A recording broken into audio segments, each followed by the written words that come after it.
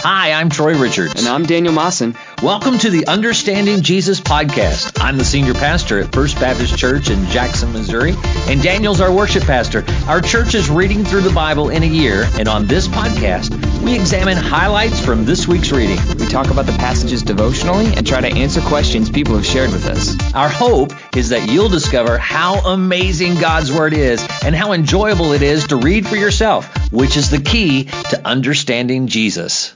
Hello and welcome to the Understanding Jesus podcast. I'm your host, Daniel, and I'm here with Pastor Troy. Yeah. And I'm also here with Josh Humphreys. Hey there. Woo. Dun, dun, dun, dun. Da, da, da. And we're going to talk Bible today. So if you're ready, let's strap in. Troy, what are we going to be talking about? Oh, my goodness. We read through, we were reading through Joshua. We didn't finish it, but we got through Joshua chapter 11 through 24 and Psalm 44, 45, 46, and into 47.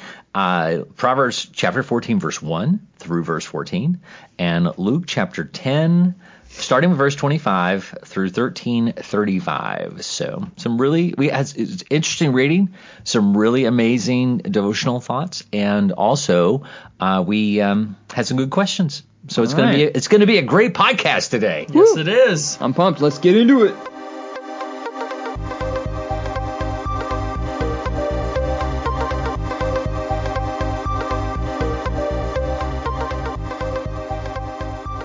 Here we are. We're going to talk about what we read this week in the Bible. Yes. And I'm really excited. And to be totally straight up, I'm thinking back to last year, and I think I talked about this same section last year, but it hit me again. So yeah. I'm talking about it again. That happens to me actually quite a bit. And I've looked, and sometimes 4 years in a row I have actually.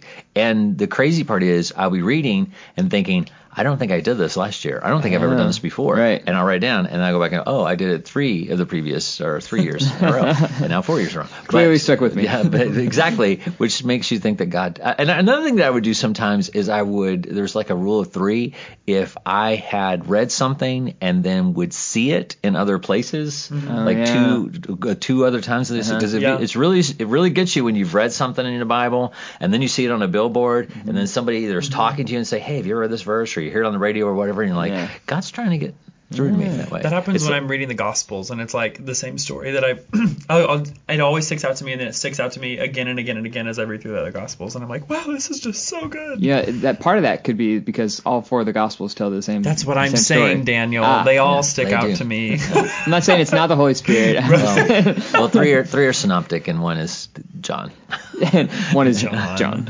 The other thing is when you're reading in the Old Testament and the New Testament, and they line up. Yeah, they're those sharing are cool. the same thing. Those are cool moments. Yeah. So, all right. See how cool it is to read the Bible. It's just an amazing thing, and so that's why we encourage you, read it and then meditate upon it. Mm-hmm. What is it saying? Yeah. And paying attention to it. So just glossing over it. So, Daniel found some amazing insights from his reading this week. Yes. High pressure. Here it is. All right. Well, it's the same as last year for me, but in Joshua 14:12, basically the chapter starts with it saying, hey, and really this week's reading started with it saying Joshua's getting old.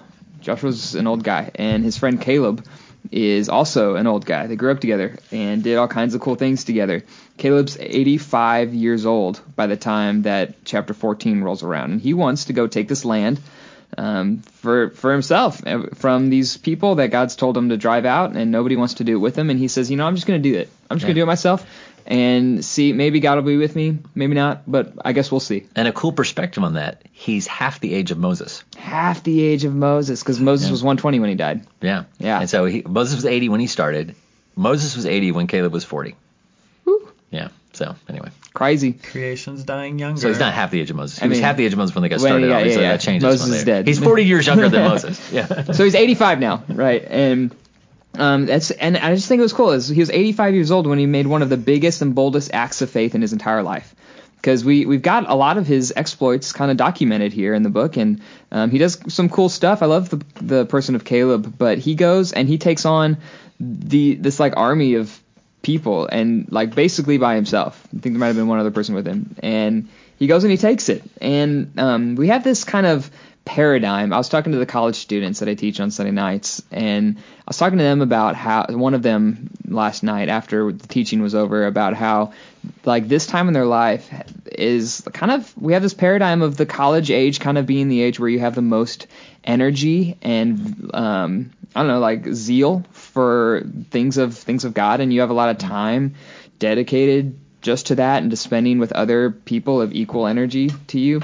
But here we have Caleb, and I think it's interesting that we have this paradigm today where we think the most zeal for the Lord occurs when we're younger and fades to kind of a quiet wisdom as we age. Right. But I mean, if you look at most of the heroes of the faith, most of the big stuff was later in their life, as they got older, as they became more like a life spent with the Lord, doing the things of the Lord, getting to know Him better. They became more zealous for the faith, not less. They didn't get quieter; they got bigger and more bold. So, and in myself, because I was passionate. I had a lot of time in college. Obviously, I was going to college for ministry. I have a theology degree, but I think for the amount of effort and time and age wise, I'm noticing myself getting more zealous as I get older. And I just want to encourage like senior saints in the church, man, like this could be your time. Like whatever God's done in your life previously, whatever cultural Christianity thing that you may have yourself surrounded with, if you're a senior saint, consider this like your time to jump in the most, get most involved in ministry and with the Lord. Don't let yourself fade off into some kind of quiet spiritual obscurity. But I think I just love the idea of Caleb being 85 years old. 85 back then was like 85 today. You know, it wasn't like they were living super long back then. He was old. And if you're a senior saint, man, like you're not done. God is ready to use you better, more than He's ever used you in the past. So just coming from a 30-year-old, I would love to see that. And as much as I love spending time with the zealous young college students and young Christians, you know, like if you're older, like that's you've got the wisdom and possibly the most zeal of anybody.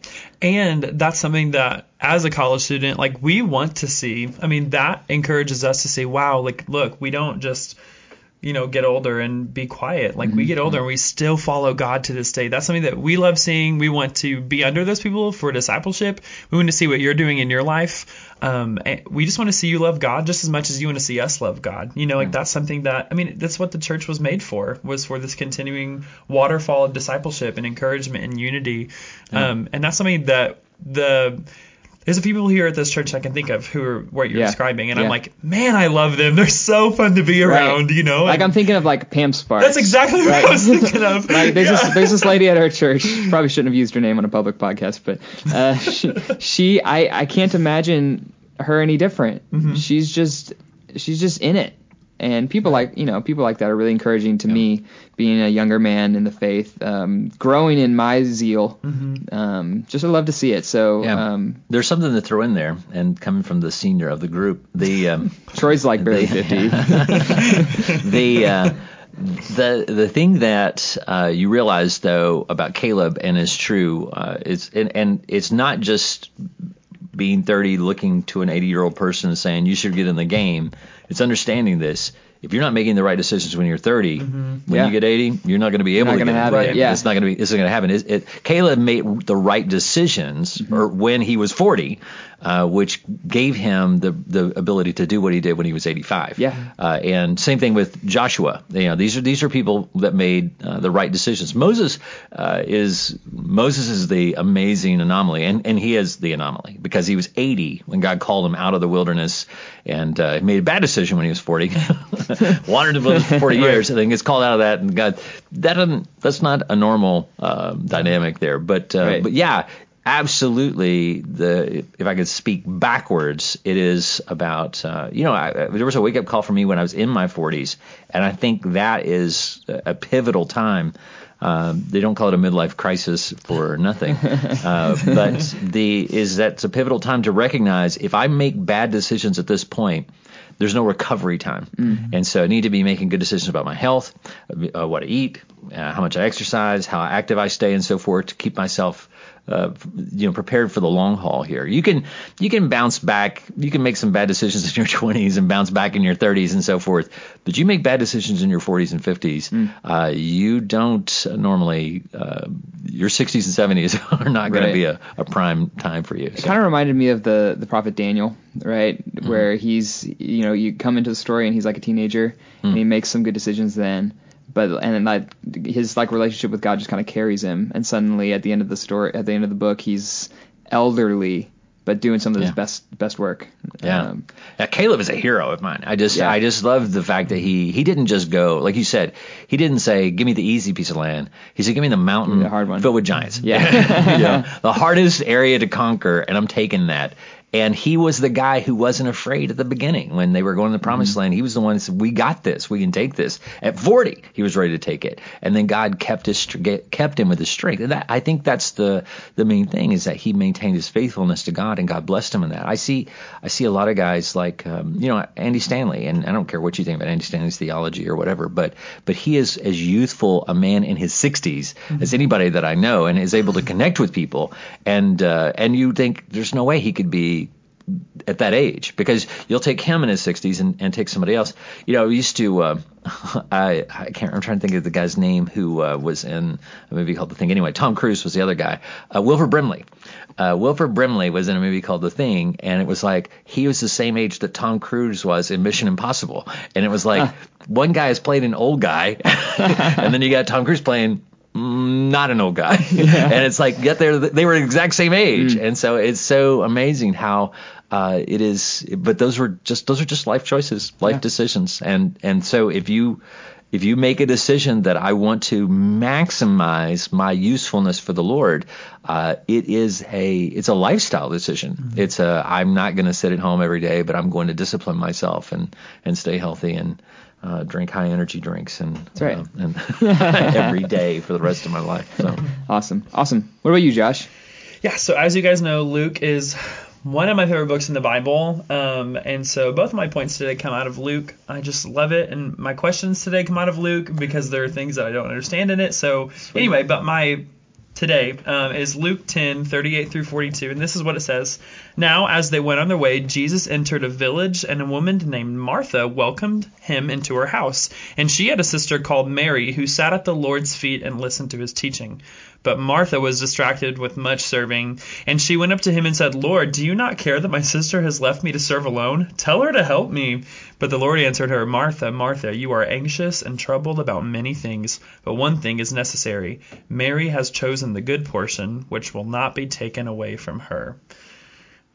And I find myself in Martha's position so often, where I'm just so distracted that I'm missing the point. And this is it. Martha missed the point. She missed what God was doing. She missed something really good because she was distracted by things. And I think this is important for us to remember in ministry and in life, in evangelizing, as we're discipling people, as we're bringing people to the Lord, is that the goal of our life and the goal of ministry is the presence of God. We want to be with God. We want to hear from God. We want to see God. We want to feel God. It's the whole point of it, is the presence of Him. And like I said, I often miss that, just like Martha, because I get caught up and anxious and troubled about many things, about curriculum or about I don't know, what are we feeding our students this Wednesday, or what are we going to do with them after they are done with the lesson? I get caught up in these things, or what are we going to do this summer? How's this going to look? And all this kind of stuff. And I get caught up in it, and I forget that my job is to be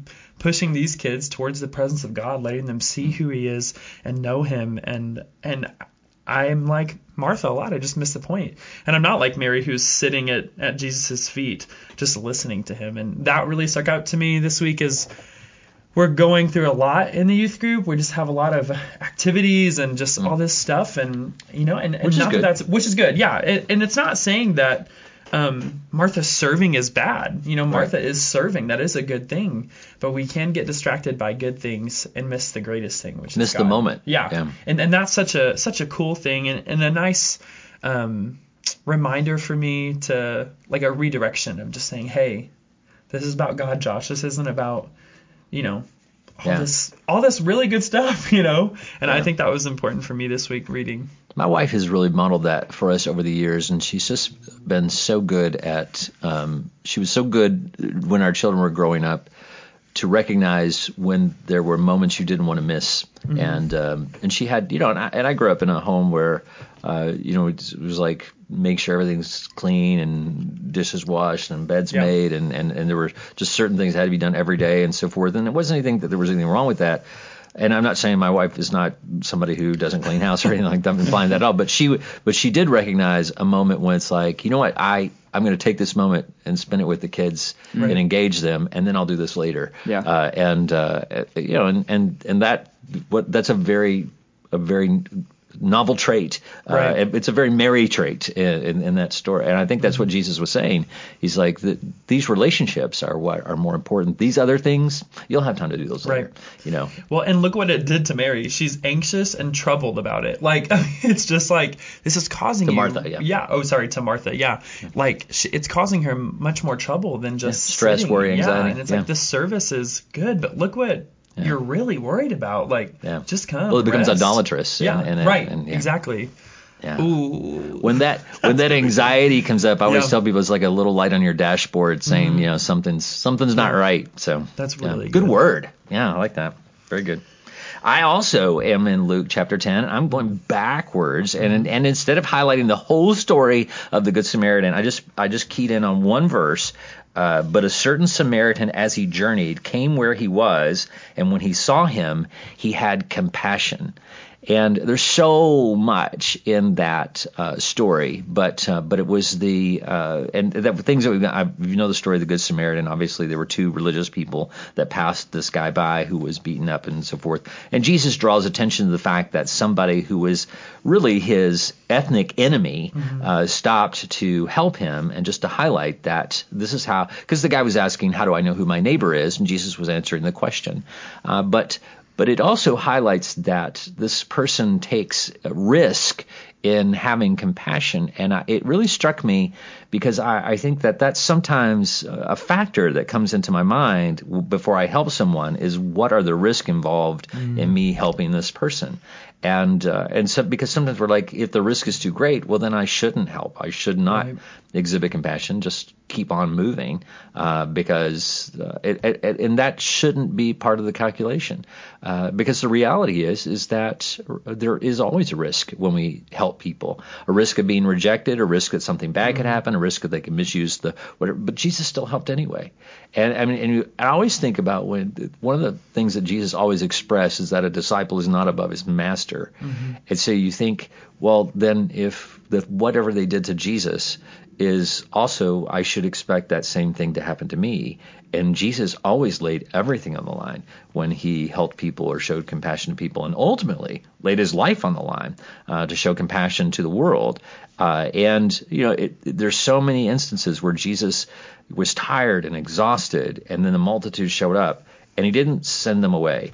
He just went on tired and exhausted and ministered to them. There were times when the disciples were like, we're tired and exhausted, let's send everybody away. And he'd be like, nope, we're going to feed everybody and take care of everybody. But and then over and over, he just exemplified that it was about giving up of yourself. And it's like, if that is what my master did and showed me, then that's the same way I should be, and I should expect the same result, ultimately to be rejected and crucified for the things that we are doing, because that suffering, that difficulty in showing compassion, it's not that we should be afraid of it, it's that we should expect it. It's ultimately is going to happen. And I think one of the things I wrote down in my journal was that, the enemy, he beats us like a dog when we do good things, just to make us not want to do good things again. Right. And so we become that wounded animal kind of thing where, I remember we had a dog. I think of that expression because there was a stray dog that would come in our yard, and you would go to help it, and it would always cower in fear whenever you come to it. And I think that dog's been beaten by somebody. It's been abused. That's why it's so afraid, and so forth. And I think we are like that. I think we get into a situation where we cower or shy away from it just because it's been. And we'll even give examples. Yeah, every time I've tried to do that, something bad has turned out, or every time I've ever done that, something negative happened. And it's like Jesus is saying, yeah, me too. That's just how it goes. That's how it goes. So go do it anyway. And that's why he said, if and he was giving examples of the Roman government. He said, when these people that you hate and abuse you horribly, when they ask you to go a mile and you hate going that mile and you hate carrying their stuff for a mile, which was the law, he said, go 2 miles. And he said, when they ask you for your coat, give them a shirt, whatever, or vice versa. But whatever the case, whatever they ask you, if they slap you on the one cheek, turn your other cheek, and we use those expressions all the time, but putting them into action is a tough thing to do because it hurts. Yes, it does. It hurt the first time you hit me on the cheek. Right. I really don't want that second slap, but anyway, yeah, it's rough. Cool. Okay, last one. I was gonna do Proverbs 14:11, and then I looked and realized that whole time I read chapter 15. So I pulled a Josh. I can't even believe it. So I invited. And it wasn't even I invited your that fault. on myself. You did that on purpose. I did that myself. Yeah. Mine were all accidents. But I had a backup, so I'm pulling out my backup. It is also in Luke, though. I was going to avoid it because everyone else is in Luke, but it's just a good week for it. So guys, go back and read Luke. Luke is awesome. But it's in Luke 11:8-9, and it says, Jesus is talking about persistent prayer, right? And he says in verses 8 and 9, let me find it real quick. I tell you, even though he won't get up and give him anything because he is his friend, yet because of his friend's persistence, he will get up and give him as much as he needs. So I say to you, keep asking and it will be given to you. Keep searching and you will find. Keep knocking and the door will be open to you. And so, the verse that we put on our mugs is asking you, it will be given. Seeking, you'll find. Knocking, the door will be open. Right. And that must be a different gospel because in Luke he really drives home the idea of persistence in prayer. Keep asking, keep knocking, and gives that whole story about the friend and his other friend. Like he keeps bugging him. And God, what is it? God says that multiple times in the Bible. Mm-hmm. Like he uses that illustration of somebody really just irritating somebody. Mm-hmm. And God's like, bug me. Irritate me, like make me just have no choice but to answer your request. And I don't know, I'm so impatient. A lot of times I'll pray for something and it won't happen, and I'll be like, well, guess God said no. Mm-hmm. And that's not Jesus is literally saying, bug me to death until I do it. And maybe ultimately, if you're praying for somebody and it doesn't work out, or if you're praying for something to happen that's on a time crunch and it doesn't happen, then obviously he told you no, right? But until it's like obvious no, I think he wants you to keep asking, and assuming you're trying to follow his will and that kind of thing. I think the lack of persistence makes us lose out on a lot that we wouldn't otherwise. So that's the end of what I had. I had that highlighted also, but I also connected it to another part of the reading we had, which was in Psalm 44, where he says, "Awake, why do you sleep, O Lord? Arise, do not cast us off forever. Why do you hide your face and forget our affliction and our oppression? For our soul is bowed down to the dust. Our body clings to the ground. Arise for our help and redeem us for your mercy's sake."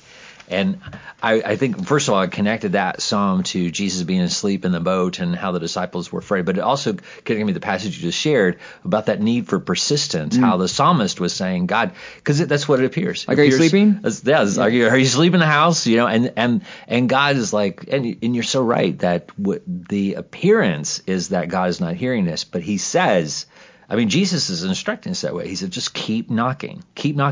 And that's why he's saying, I will open the door. Just don't stop knocking. Just don't stop, right.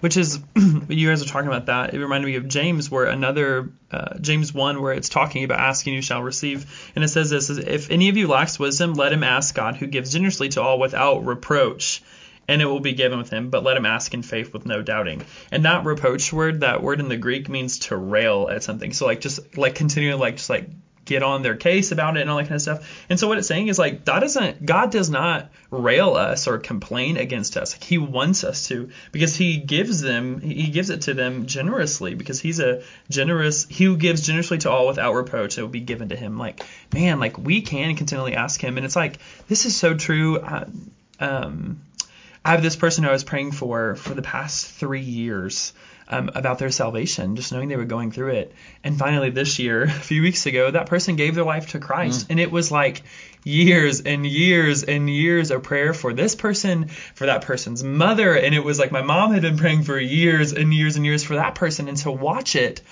all unfold after, with my mom, 20 plus 30 years of prayer. And finally, after asking, week after week, month after month, it's happened. And like, that's a blessing. That waiting period makes us love God even more when it finally happens. And that's, I just had to share that because I thought it was just, really true to what we're speaking of right now. And it's important to emphasize that we are not saying, or Jesus is not saying, nor is the word saying that God does sleep, or that God is neglecting us, or that God is being like, I'm not going to answer unless you keep knocking.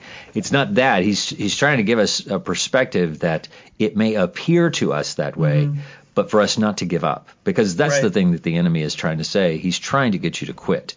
The circumstances are such that you're thinking that you're being neglected, but God is doing what he is doing. He is at work accomplishing his will, and he's just saying, just be patient, that the answer is coming, and it's not, and he has his reason why it's not here at this particular moment, because it's not the fullness of time that God needs, because he's going to do it in his perfect time for our ultimate good. And so there's many times the Bible gives us these ideas that he says, like a person who is being, like a father who doesn't love his children, or a neglected person or whatever. But he's not saying God is like that. He's just saying that from our perspective, it may appear that way, but we are never to quit.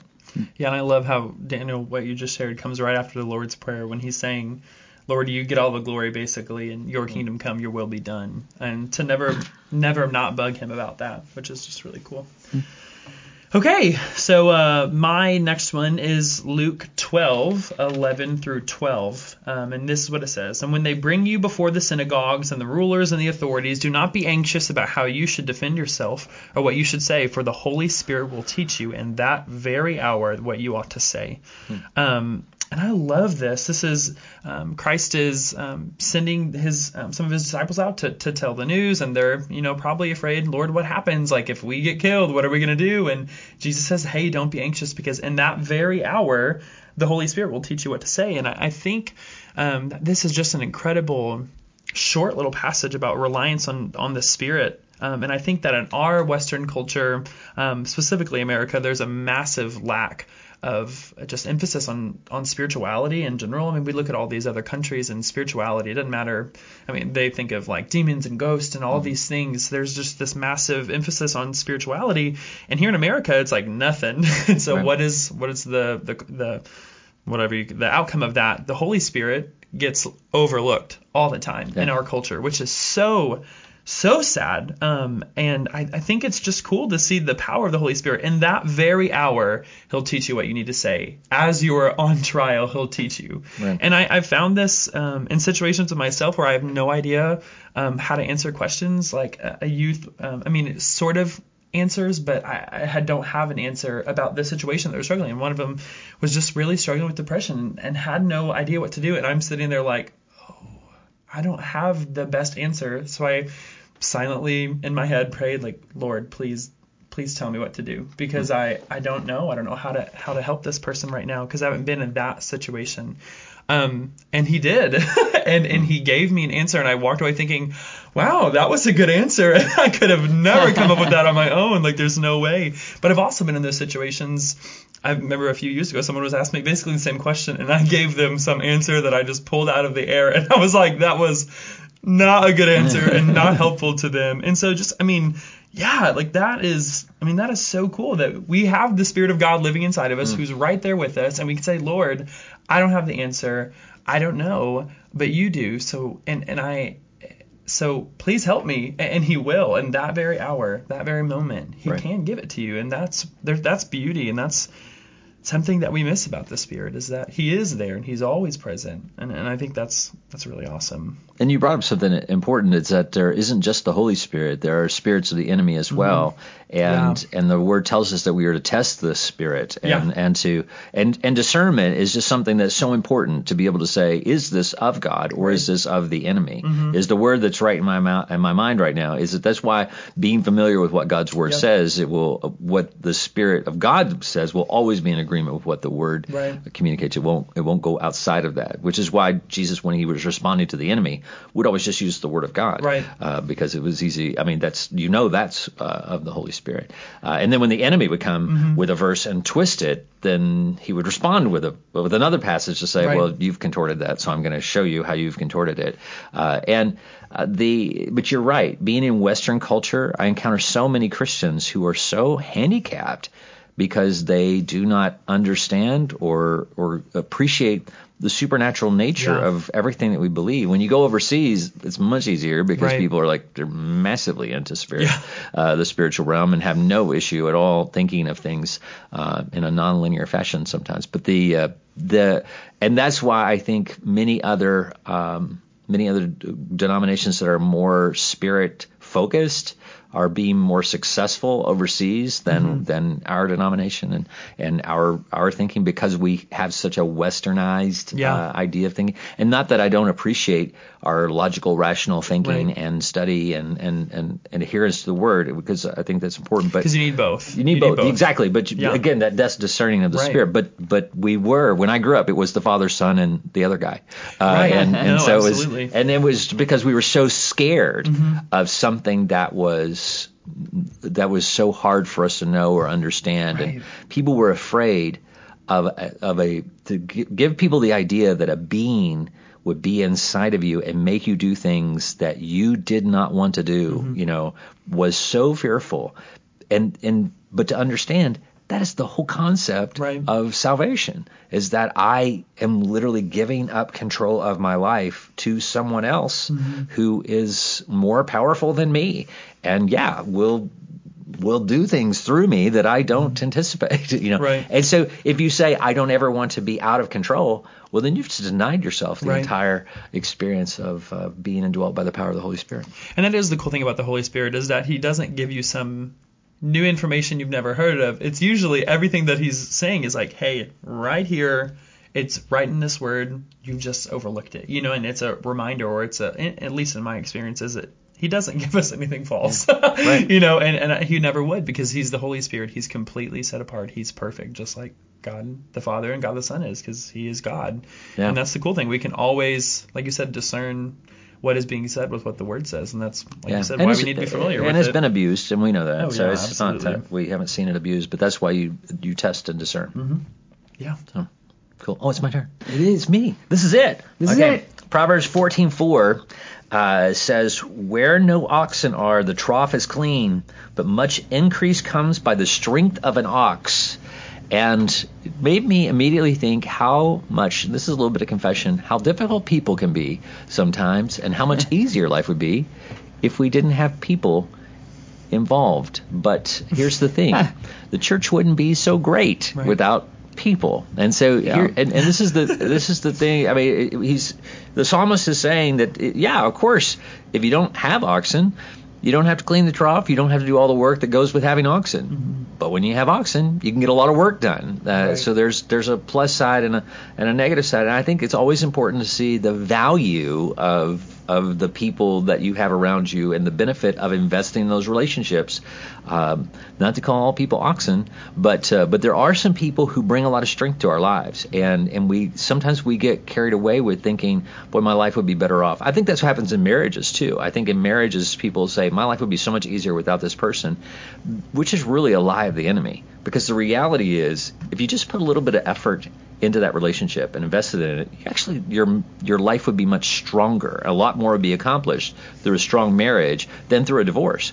And then because you create that brokenness, and now you've got to deal with the brokenness, And I think there's so many avenues of life where we, by it would be simpler if I just went to Alaska, got a cabin, and stayed by myself and lived off the land or whatever, and didn't have to worry about it.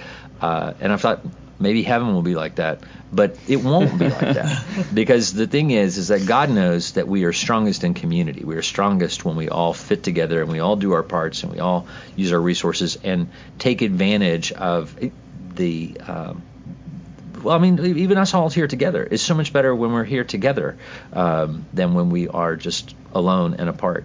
But yeah, Josh is high maintenance and Daniel takes a lot of care. But life is better with them. Here we are, than right? without them. That's right. We do more together than we do apart. So anyway. Yeah, I was at a conference and I heard Jordan Coughlin speak, and it was really good. But he said, and he was talking to, it was a bunch of worship leaders, and most of them, probably 90% of them at that conference, were at churches this size or smaller, mostly smaller. And he said, it would be a lot easier if you could just clone yourself and do everything just yourself, because as he was speaking as a musician, you guys play everything, you can just do everything the way you want to, and possibly better than your team in some areas.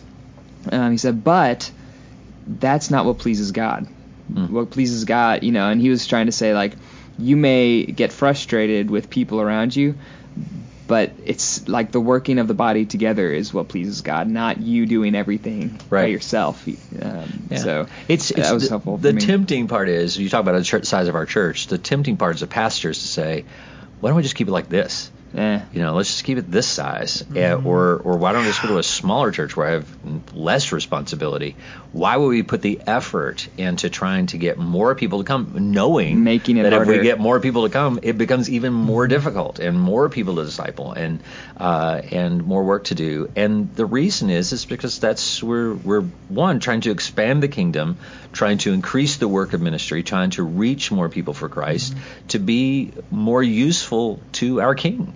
And we're taking the talents he's given us and trying to multiply those talents, make the most of it, so that we are the fruitful laborer. We want to hear, well done, good and faithful servant, or instead of just bearing what we have and waiting for the end to get here. And though many days that's tempting. Well, and that should put us back to what we just talked about with Mary and Martha. We can't get caught up in that service part of it. And not that those things are bad, but man, this is all about the presence of God. And the more people who come, the more people we get to talk to about God, and they get to experience Him, hopefully. So. I think the church struggles because the church, so often we look at it like a house that we're trying to get to a place where we really like it, everything exactly the way we want it to be, and just leave it that way. Right. And you come in and say, here's one thing I'm going to guarantee you. If you want to be a part of a growing church, it will never get to that place. Right. It will never get to a place where you can say, we're done, and finally we made it. And so if you're trying to get there, you're going to be very frustrated. And the churches that do get there, they plateau and die. And that's, and I don't, if that's what obviously I don't think that's what God calls us to do. But if you wonder why you're plateaued or dying, it's because you got it the way you wanted it and you try to keep it that way.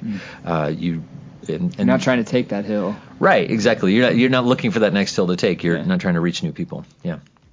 So anyway, that's full circle with all of our devotions. That was good. Circle of life. All right. Well, on that, we're gonna enter. We got some questions we're gonna hit. So we will come back and hit some of those.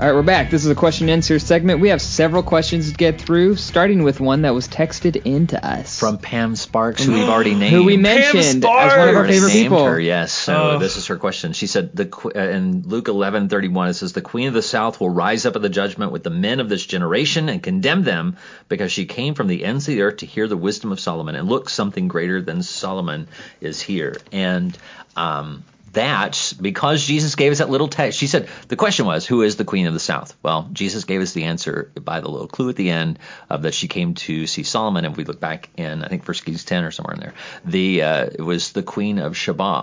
I said that because Josh, that's how he pronounces it. But anyway, it's the Queen of Sheba, who everybody else pronounces it that way. But and he could be right, Josh. It could be the Queen of Sheba. I will now have to look that up and see. I will look it up in Hebrew and see if it's Sheba. Okay. But and if it is, I get $10. Right? Somebody will give you $10, I'm sure. Consider the next time you get a check, and $10 of that is for that right answer. Hopefully. But Queen of Sheba is the person, and Jesus is just pointing out that and they believe, just to give you a little historical thing, they believe that Sheba was from Ethiopia, somewhere in Ethiopia, or possibly Yemen. But Jesus just refers to her as the Queen of the South. I guess geographically that would be accurate. I'm not looking at a map, but the idea is that she came to hear the wisdom of Solomon, and yet somebody greater than Solomon in the person of Jesus, and they were right there. She traveled all that way to hear that, and now here's somebody even greater than Solomon, and they don't appreciate the wisdom that they're able to receive. It is baffling to think that Jesus is right there, and you have ask, and you spend all your time trying to trip him up on answers, and trying to catch him in a lie or something like that. It's like how stupid they feel now. But I bet they do feel pretty stupid right now. but anyway, Ooh. That's yeah. But anyway, cool. All right, we got some other questions. Josh, what about you? Well, it's time to get out of Luke, because we've been in Luke for a long time. It's about time. And we're about to jump back in. But before that, I have some questions about the book of Joshua. Yes. There's so much mass murder in the book of Joshua. And so Genesis 6 wasn't enough. Right. Yeah. Exactly. Thank you. But Thank you. why is the book of Joshua so violent? I thought the God we served was just love. Well, it only seems violent because we haven't got to the rest of the Old Testament yet, because I don't think it ever stops. It starts, it doesn't ever end. The real question is why is it not so violent now? But it is, and we're still in the world of violence.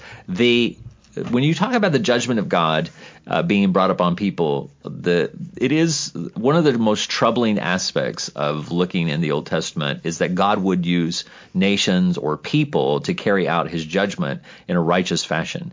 It for some reason, and Daniel highlighted it just now, that the flood, when it comes from a natural disaster and everybody dies, every man, woman, and child dies as a result of that, for some reason that is more palatable, which is the reason why we paint scenes of Noah's Ark in nurseries and not Joshua's slaughter of Jericho. Right. That doesn't fit in a nursery very well. But the effect is the same. I mean, and from God's perspective, it's just you are ending the life of these people. And he tells us the wages of sin is death. Right. And promises that judgment's going to come for us, death is going to come for us. How it comes for us is really his prerogative.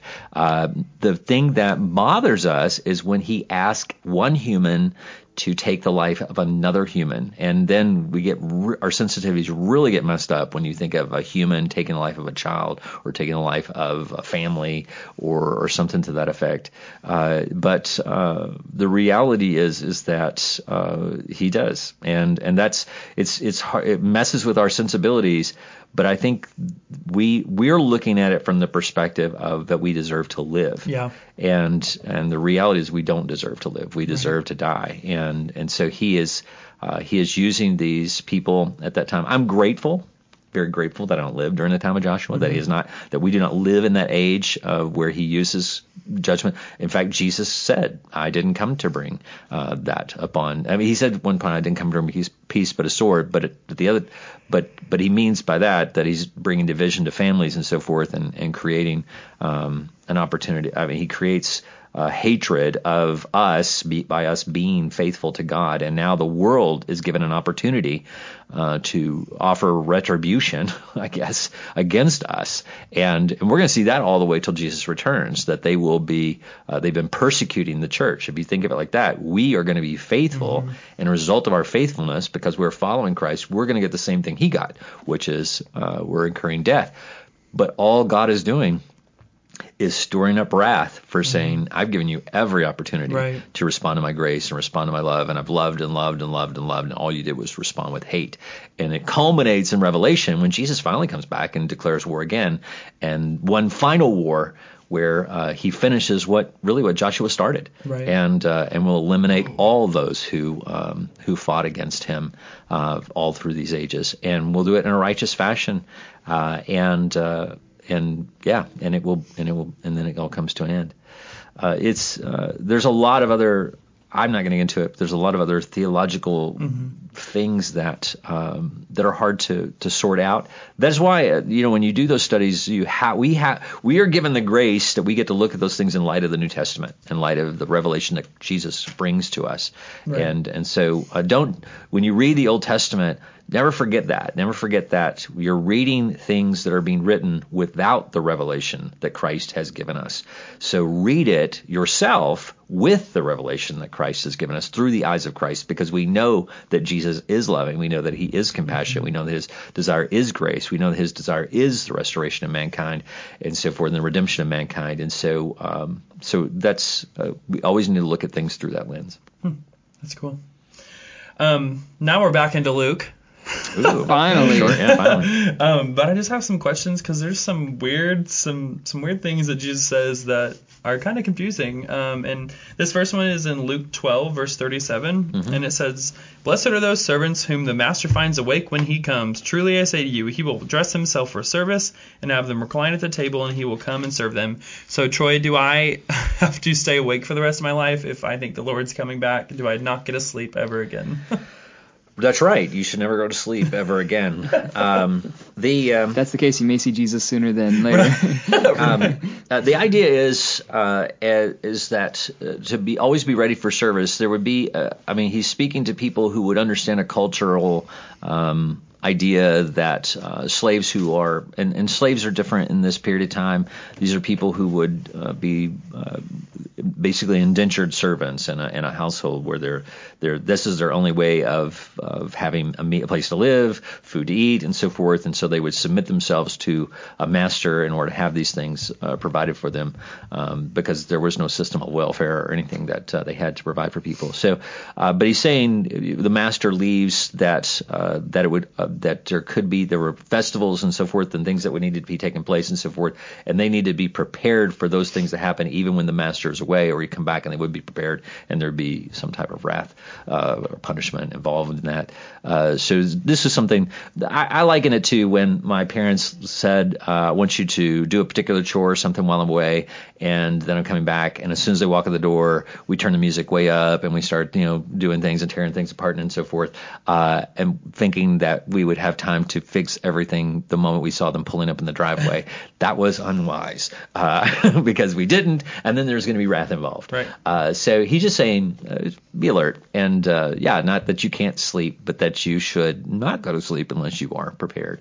I think that's the good word is that the way we sleep peacefully at night, knowing that we have done everything we needed to do in order to keep the house in order before we go to bed at night, and that means our spiritual house. That means we've done what God has anticipated us, and we lay the rest before Him. And so a productive day leads to a peaceful sleep. Awesome. Okay. Yep. So one more question in Luke 12, and then I'm done with questions forever. But no more questions. We'll have learned everything. Yeah. That's right. We'll be pros. We will have understood Jesus. Last podcast, we're done. But so Jesus is speaking to the crowds, and he says, "Hey, when you see a cloud rising, you know it's about to storm. When you feel this wind, you know there's going to be a heat wave." And then he says, "But you have no idea what's going on right now." So what is he talking about? Now I'm going to put you on the spot, Josh, because you said that as you were reading it that you had that revelation moment. Yeah. So tell us. So what I it? think, and I haven't done a lot of studying because I really just asked this question. But if we look back at what's been happening, God is talking about, hey, I'm here. Look, I'm better than Solomon. I'm better than Jonah. I am the sign. Well, they don't know how to interpret that Jesus is here, that they know how to interpret there's clouds in the sky, so rain's coming. And so God is right there. Jesus is right there saying, look, this is who I am. And they have no idea what's going on. So that's my shot at it. Yeah. Yeah, which is good. That's exactly what he said, and I think we see that even today. When you look to the west, obviously our weather primarily moves from west to east. So when you see clouds coming to the west, it would be typical that rain would be coming. If you understand the concept of the jet stream, it's pretty much that way all over the globe. And so you see a storm is coming, and so it does. And he says when the south wind is blowing, it's going to be hot. We also know the same thing. I look outside, very much so here in Jackson, Missouri. We have flags right outside. When it's blowing out of the north, it's going to be cold. When it's blowing out of the south, it's going to be warm. So those are just things we recognize. And he's saying you're not seeing the obvious signs that of all that is coming with the things God has told you to. And that's why he refers to them as hypocrites, because God has given us some very clear things that we are to be looking at to see where he is at work and what he is doing. I think the same is true, could be said for us today. We are very adept at seeing signs of the world. We are very, very knowledgeable about how our world works. Right. But we are not very knowledgeable sometimes about how God works. And we were talking earlier about being useful in our older age and so forth. And God has given us clear principles about how we need to live our life now, and in order to have a productive life later. Yet we don't do those things. We don't do things that are very clear.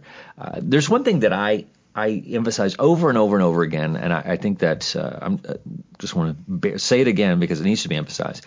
Jesus summed up the entire Bible, all the law and everything, into one command, and that is he told his disciples, I want you to love one another as I have loved you. And yet we struggle with so much of, does God want me to do this? Does God want me to do that? And it's like, I just want to look at people and I just want to tattoo it on my forehead or on somebody's arm or something, say, hey, just get this right. just do that. It's like, what about this and what about this and what about this and what about this? And I wonder if God likes this and I wonder if God likes that. It's like, hey, are you loving people just based on what you know about Jesus? Right. Even if you don't know everything about Jesus, if you don't have the perfect understanding of Jesus that Josh now has because he doesn't have any more questions, if you don't have that perfect understanding, then ask yourself, what I do know about Jesus, am I loving people like that? And that's just start there.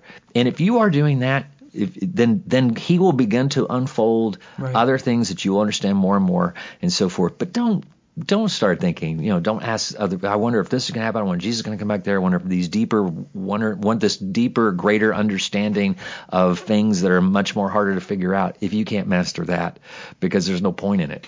Because that's why Jesus was trying to make it easy for us. He's looking at his disciples and saying, hey, I know you're trying to figure out all the elements of the law. Should we boil a goat in its mother's milk? I don't know. It says we shouldn't. Does that still apply? And Jesus is like, hey, don't worry about the baby goat. Just love people the way I've loved you. And you get that and you'll be okay. Cool. All right. Well, thanks, guys. Good talk. We will see you all next time on Understanding Jesus.